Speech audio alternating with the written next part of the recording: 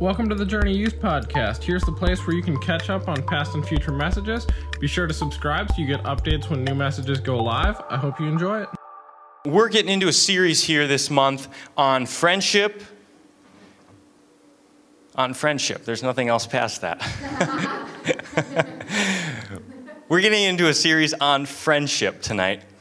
And, we really felt like this is where God wanted to speak truth this month, as all of us are kind of coming off the summer and entering back into school or a routine or a job or whatever it may be, back into a place where we might struggle with friendships.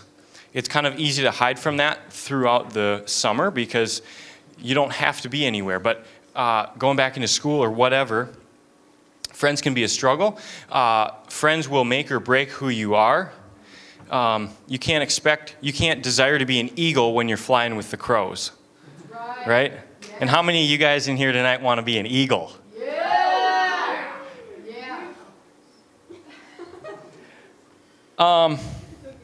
But something we're doing new this year at Journey Youth is we're going to have a memory verse every month.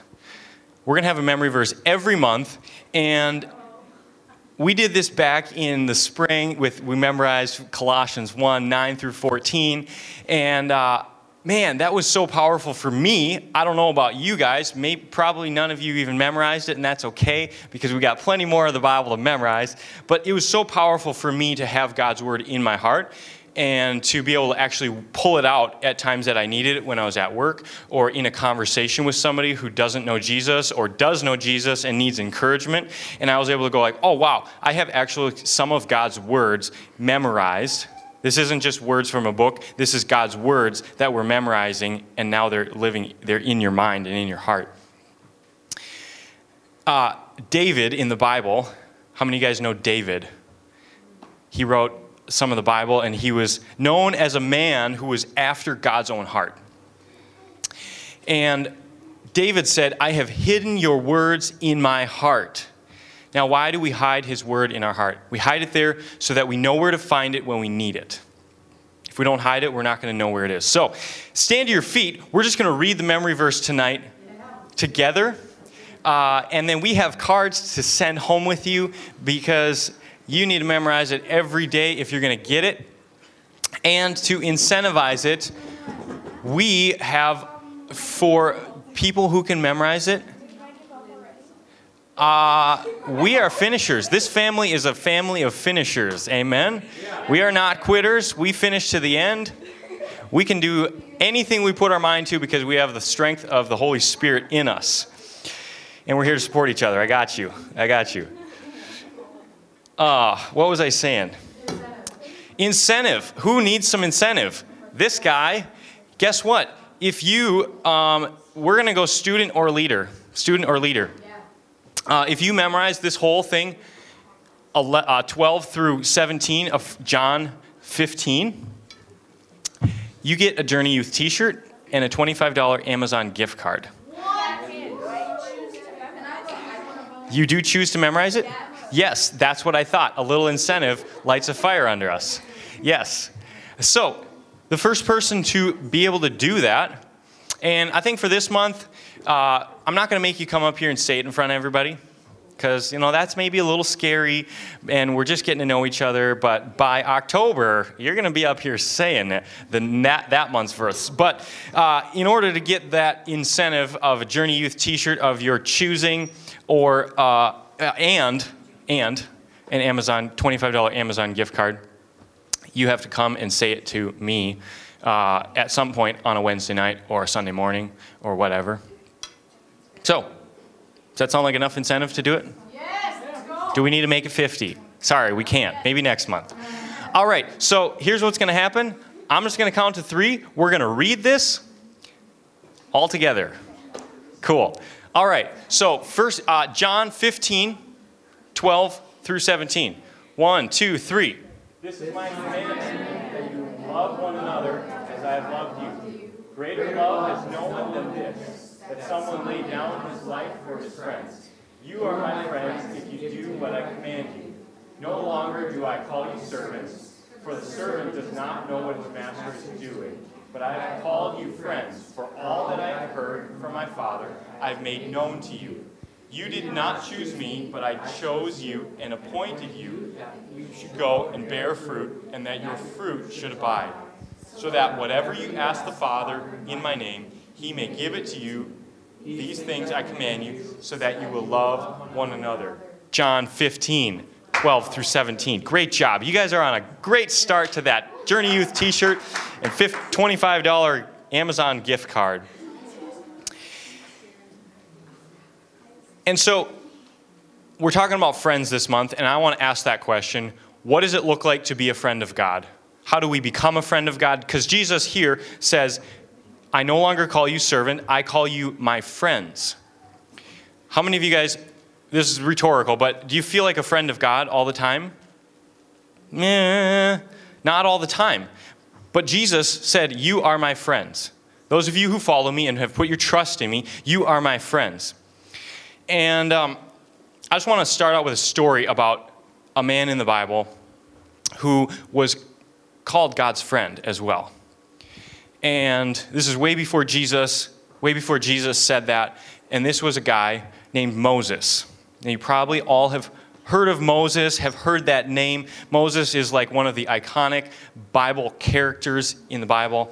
There's been movies about him. Disney even has a movie called Prince of Egypt about Moses, I think. I've never actually seen it. But Moses was an Israelite. Everybody say Israelite. Israelite. The Israelites were God's chosen people. And then there's the Egyptians. Say Egyptians. So you got the Israelites, that's who Moses is. They're God's awesome, holy, chosen people. He loves them. And then you have the Egyptians, who are not God's chosen people, and they actually have, in this point in time in the story, putting all of the Egyptians in slavery under their rule. So the Egyptians are the slave drivers and the slave owners or rulers, whatever you want to say, and the Israelites are the slaves. So they're like, whatever you tell us to do, we will do it because we have to, otherwise we will get beaten, and we don't want that. So they are in slavery. They are in bondage. They cannot leave. We are against slavery in these days and in these times, but in those days, well, they were against it then too, but it was just a little different. So you've got Moses, who was born as a baby to a slave mother. And Pharaoh is the king of the Egyptians. They called their kings pharaohs, like we call the president, our president. Yeah. And Pharaoh saw the Israelites as a threat because they were having so many children. And he said, wow, if this continues on, they might be able to rise up against us and say, we don't want to be slaves anymore. So we're not going to be. We're going to fight you. And he said, we can't have that. We don't want that to happen because the Israelites are the backbone of our economy. They build all of our buildings. They make all of our money. They farm all of our farms. They raise all of our animals and make all our gold and build our pyramids, most of all. We can't have them rising up. So he said, listen up. All the babies born who are boys from here on forward must be killed. No more baby boys, because boys can fight. We're not worried about the girls, even though girls can fight too. I do not want to fight you, Justine, because I know that you work out. So this is Pharaoh talking, not me, okay? This is not me talking. Pharaoh says we got to kill all the baby boys. Don't want any of them. They'll be too strong. So Moses, his mother, is pregnant with, lo and behold, a baby boy, and she has the baby, and she goes, oh, I don't want Pharaoh to kill my son, right? As any logical, loving mother would say. I don't want my son to be killed. Yes. So she does what any logical mother would do. Not really. But she put Moses in a basket that she made and sealed it all up and put him in the river. Logical thing to do, right? She loved her son, but that was a weird thing to do. But hey, she figured it was better for Moses to be floating down the river and die and at least have a chance, than to stay in Egypt and have zero chance at all. So she was a loving mother. She did what she could. And of course, God's hand was upon Moses and upon this situation. The Pharaoh's daughter found Moses in that basket. And she said, "Oh, he's so cute. Can I keep him? Let's take him home." And she brought him home and she said, "Listen up, Dad. I found this baby in the river and I'm keeping him." And you don't mess with your daughter when she comes home and says she wants something, right? Right? Right. You guys do that to your dad all the time, I'm sure, right? No. So she said, "Dad, I'm keeping this baby and we're going to raise him as our own in our house." And just a little side note. God is always the winner, and Satan is always the loser. Because Satan and the Pharaoh, they wanted to kill the the Israelites and keep them under their rule. And God was like, "Oh, you want to play that game? Okay, yeah, let's try this. I just want one." He said, you can have all the rest. I just want one. And with one, I will save my people. All it takes is one with God. Remember that for each one of you, all it takes is God just needs one of you. Wherever you're at, in your family or your school or in your workplace, you might not have anybody else who knows Jesus in your workplace, but you do. You might not know anybody else who knows Jesus in your school, but you know Jesus, and God only needs one person to totally change the world.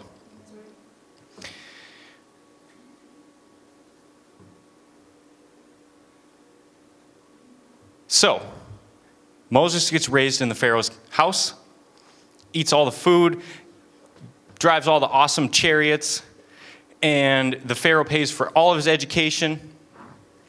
And Moses is raised as a royal person, as one of the Pharaoh's family. And as he got older, he began to see the injustice that was being done against his people, because he knew he was an Israelite, and he knew he was not an Egyptian. And yet, by circumstance, he was living as an Egyptian and seeing this injustice being done to his people. And he said, "I'm going to do something about it." And one day he was out and he saw an Egyptian slave driver beating an Israelite. And he went, "This is just not right." And he waited until there was no one around, and he killed that Egyptian slave driver. He didn't think anybody saw him. He came back the next day, and he found two Israelite guys fighting. Two slaves were fighting. And he said, "Guys, why are you fighting? Like, we're family. Like, we're all slaves. You shouldn't be fighting against each other." And they turned to him and they said, "Who made you the king of everything? Who made you the judge? Are you going to kill one of us too, like you killed that Egyptian yesterday?" And Moses just lost it. He was like, "Shoot. I thought I killed that guy in secret. I didn't know anybody knew. And now the Pharaoh's going to find out and he's going to have me executed. I got to get out of here." So Moses took off for the hills. He became a shepherd out in the mountains for 40 years. 40 years. And after 40 years, he was walking along, and God appeared to him as a burning bush. Moses looked to the side as he was walking, and he sees this shrub off in the distance burning, but it was not being consumed. And he said, "I must go see why this bush is burning and not being consumed," as all of us would. And he goes over there, and God speaks to him, and God uses Moses to deliver his people out of Egypt, to set them free, to lead them into the wilderness, through the Red Sea. All these miracles happened. And Moses was called a friend of God. And I just want to pick up the story in Exodus 33, verse 11. "Thus the Lord The Lord used to speak to Moses face to face, as a man speaks to his friend." How many of you guys would like God to speak to you like that? That would be so much easier than like trying to figure out if that's God or not. Like if God would just speak to you face to face. That's the kind of relationship that Moses had with God. God spoke to Moses as a man speaks to his friend. When Moses turned again into the camp, his assistant Joshua, a young man, would not depart from the tent. Moses said to the Lord, "See, you say to me, bring up this people. And at this point in the story, they're out in the desert. They've crossed the Red Sea. They're free from the slavery that they've been in. And they're trying to figure out kind of like where they should go. They've camped out in the middle of nowhere. So Moses is speaking with God, trying to figure out what the next step is. He said, "See, you say to me, bring up this people, but you have not let me know who you will send with me. Yet you have said, I know you by name, and you have also found favor in my sight. Now therefore, if I have found favor in your sight, God, please send me now your way. Please show me now your ways, that I may know you in order to find favor in your sight. Consider too that this nation is your people." And God said, "My presence will go with you, and I will give you rest." And Moses said to him, "If your presence, God, will not go with me, do not bring us up. I'm not going to go. For how shall it be known that I have found favor in your sight and your people? Is it not in your going with us that we are different from other people in other places of the world?" And the Lord said to Moses, "This very thing you have spoken I will do, for you have found favor in my sight, and I know you by name." And then Moses said, "Please, God, show me your glory."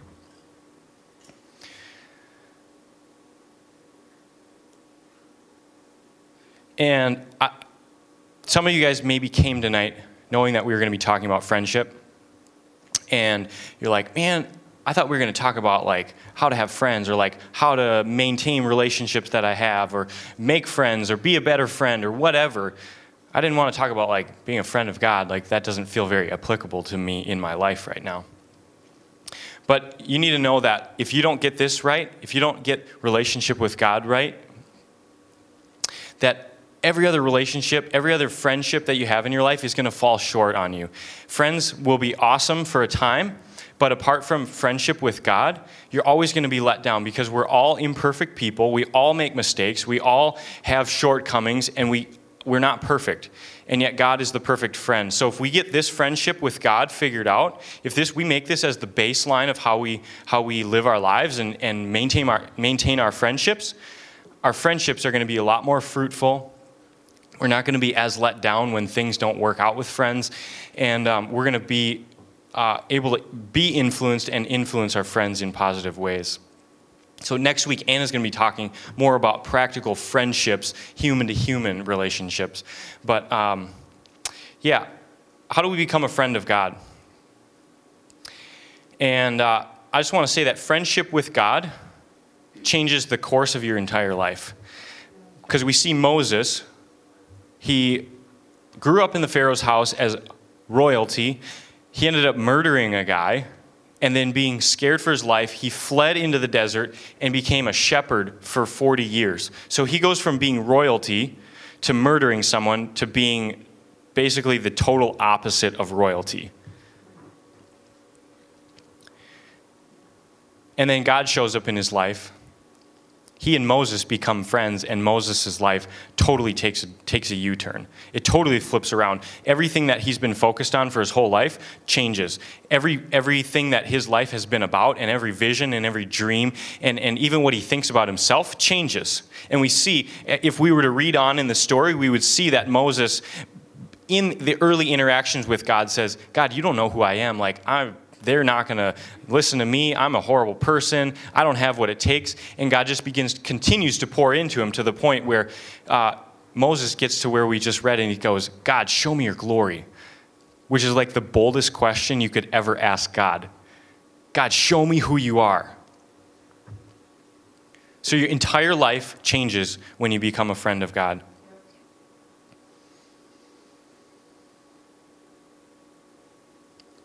And Moses, when he was in Egypt, he tried to set one Israelite free on his own. Tried to set one guy free. And he totally screwed it up. He murdered a guy, and everybody found out about it. And yet when God was in his story and God was the friend behind him, Moses set the entire population of Israel free with God's help. That's what changes in your life. You go from spinning your tires trying to do something big with your life, and it's just not working out, to when God gets behind you, you do something bigger than you ever thought was possible. And so I just want to like explain to you what friendship with God is like.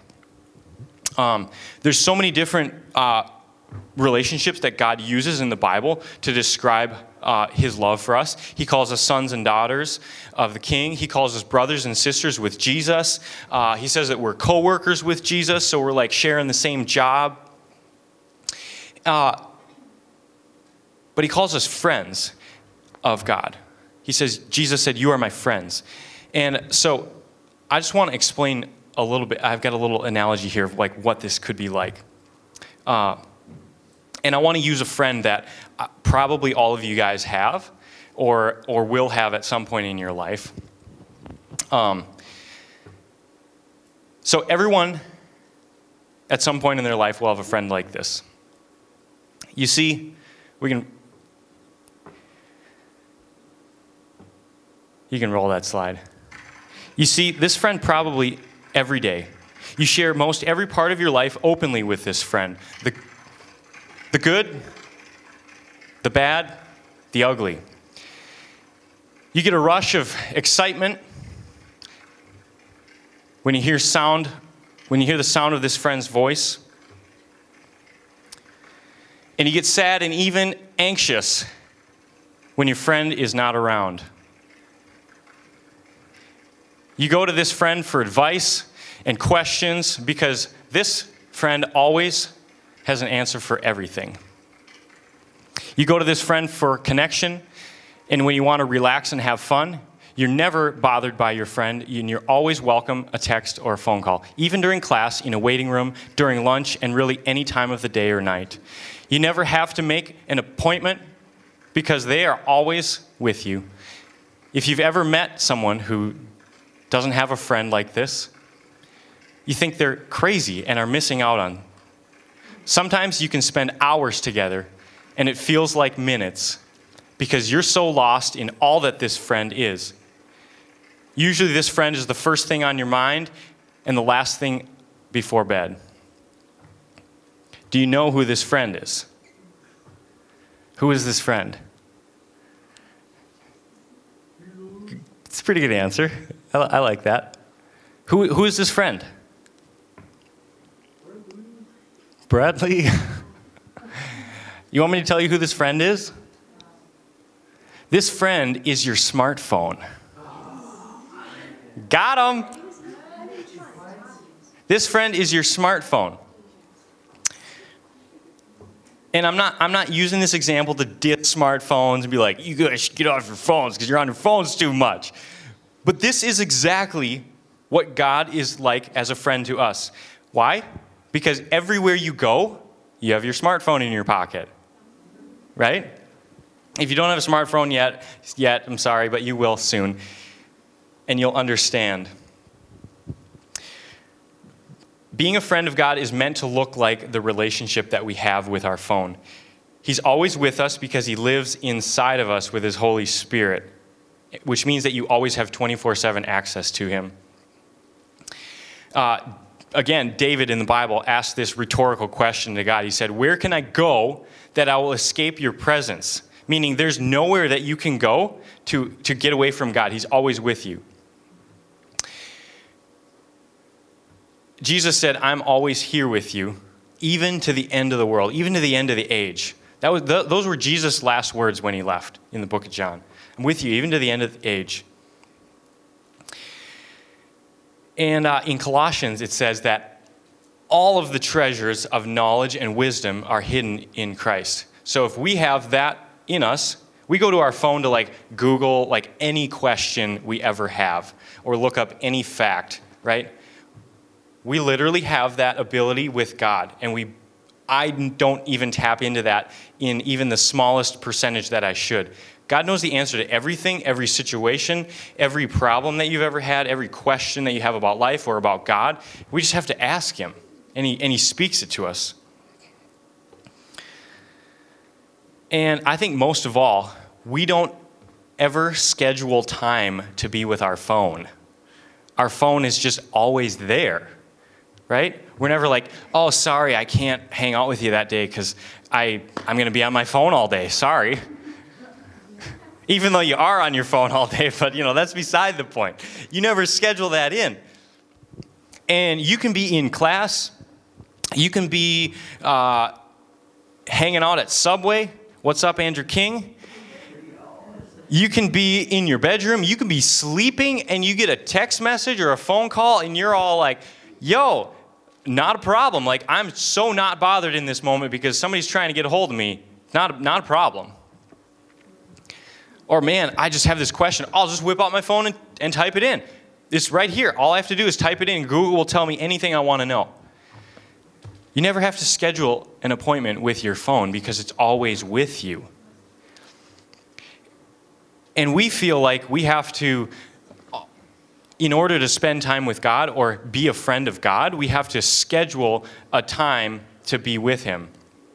And if we don't do that, then we're missing out on Him or we screwed it up. And this is not to say that we shouldn't have quiet time with God, like intentional time that we set aside with Him. Because with your phone, you can go home and sit on the couch for 2 hours and you're intentionally on your phone.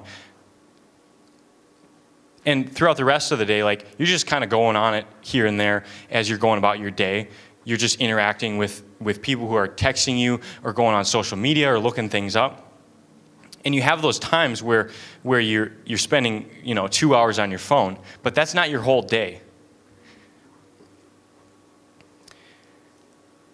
And being in this constant friendship with God, it's not that our whole life is meant to look like a Bible study. Like, well, I just got the good book right here. I'm just going to whip it out while I'm waiting at the bus stop. Or like, I don't want to do my homework in class. I'm just going to read the Bible because, God and stuff. That's hokey, and nobody wants to be that. And God has not called you to be that person who is just, just continually praying. Sorry, I don't have time to talk. I'm praying right now. Like, no. It just means that we're constantly aware that God is right here inside of us. Just like we've always got our phone in our pocket, the Holy Spirit is always living inside of you. If you've made a commitment to Jesus and you've said, Jesus, I want to live my life for you. I need you in my life. I surrender to you. I need you.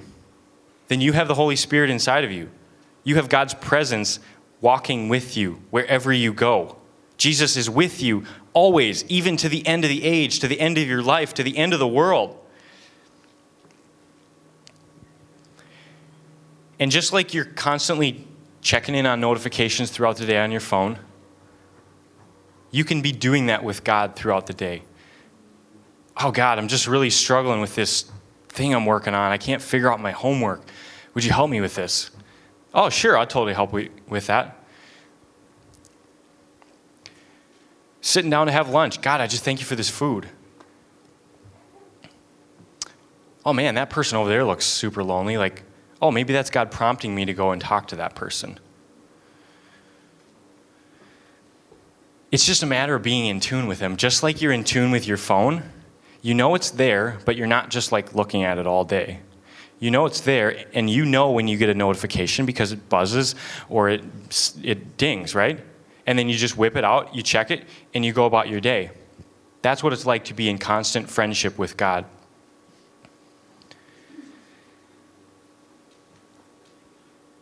So I think there's two things that we can learn from Moses in this passage of Scripture that we read to become better friends of God.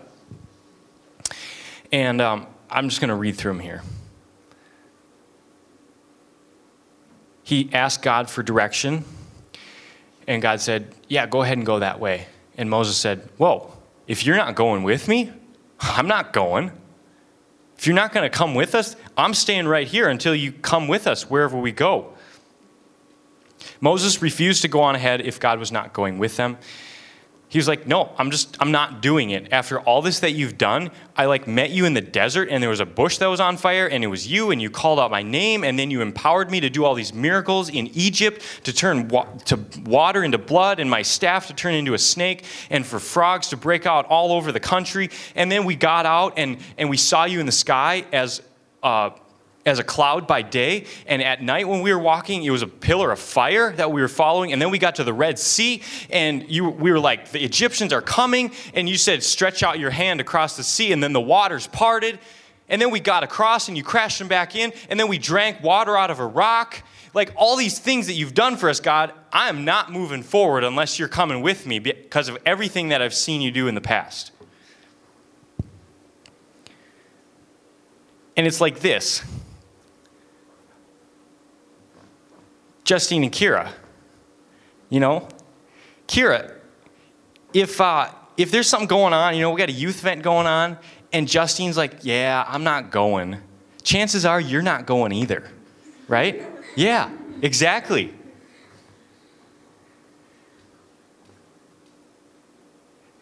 You just want to be with Justine. You want to be with your friend, right? It's not about where you're going. It's about being with her. And you're like, oh, okay, well, like, what are you doing then if you're not going to the youth event? Can I come with you wherever you're going? Yeah, because it's not about where you're going. For Moses, it was not about getting into the promised land. It was about being with God. And he said, God, I literally don't care about the promised land if you're not going to be there, because all that I care about is you and being with you. So that's what friendship with God looks like. It looks like us caring less about where we go in life, less about the choices that we make, and more about wanting him to be in those choices and be in those places where we are. It's less about stressing out how to figure out our life, where we're going to college, or like how we're going to get through 6th grade, or any of these things. Should I play football? Should I not? Is he there with you? Is he going to go with you? Because if he's not, you better not be going either. That's what it looks like to have friendship with God. The second thing that I think that we learn from Moses is he says, after this interaction with God, he's just been saying, God, tell us where to go. What are we going to do? Help us figure it out. And then he closes it off with this. He says, God, show me your glory. And all he's meaning by that is, God, show me who you are. I want to see how awesome you are. Because you've done all this stuff, and I've never really seen the fullness of who you are. Show me who you are, God. Beyond all the things that you're asking me to do, beyond all the places that you're leading me to, and this job that you've put in front of me to deliver the Israelites, beyond all that, Lord, I find so much significance in that, but I want to see you. I want to know who you are.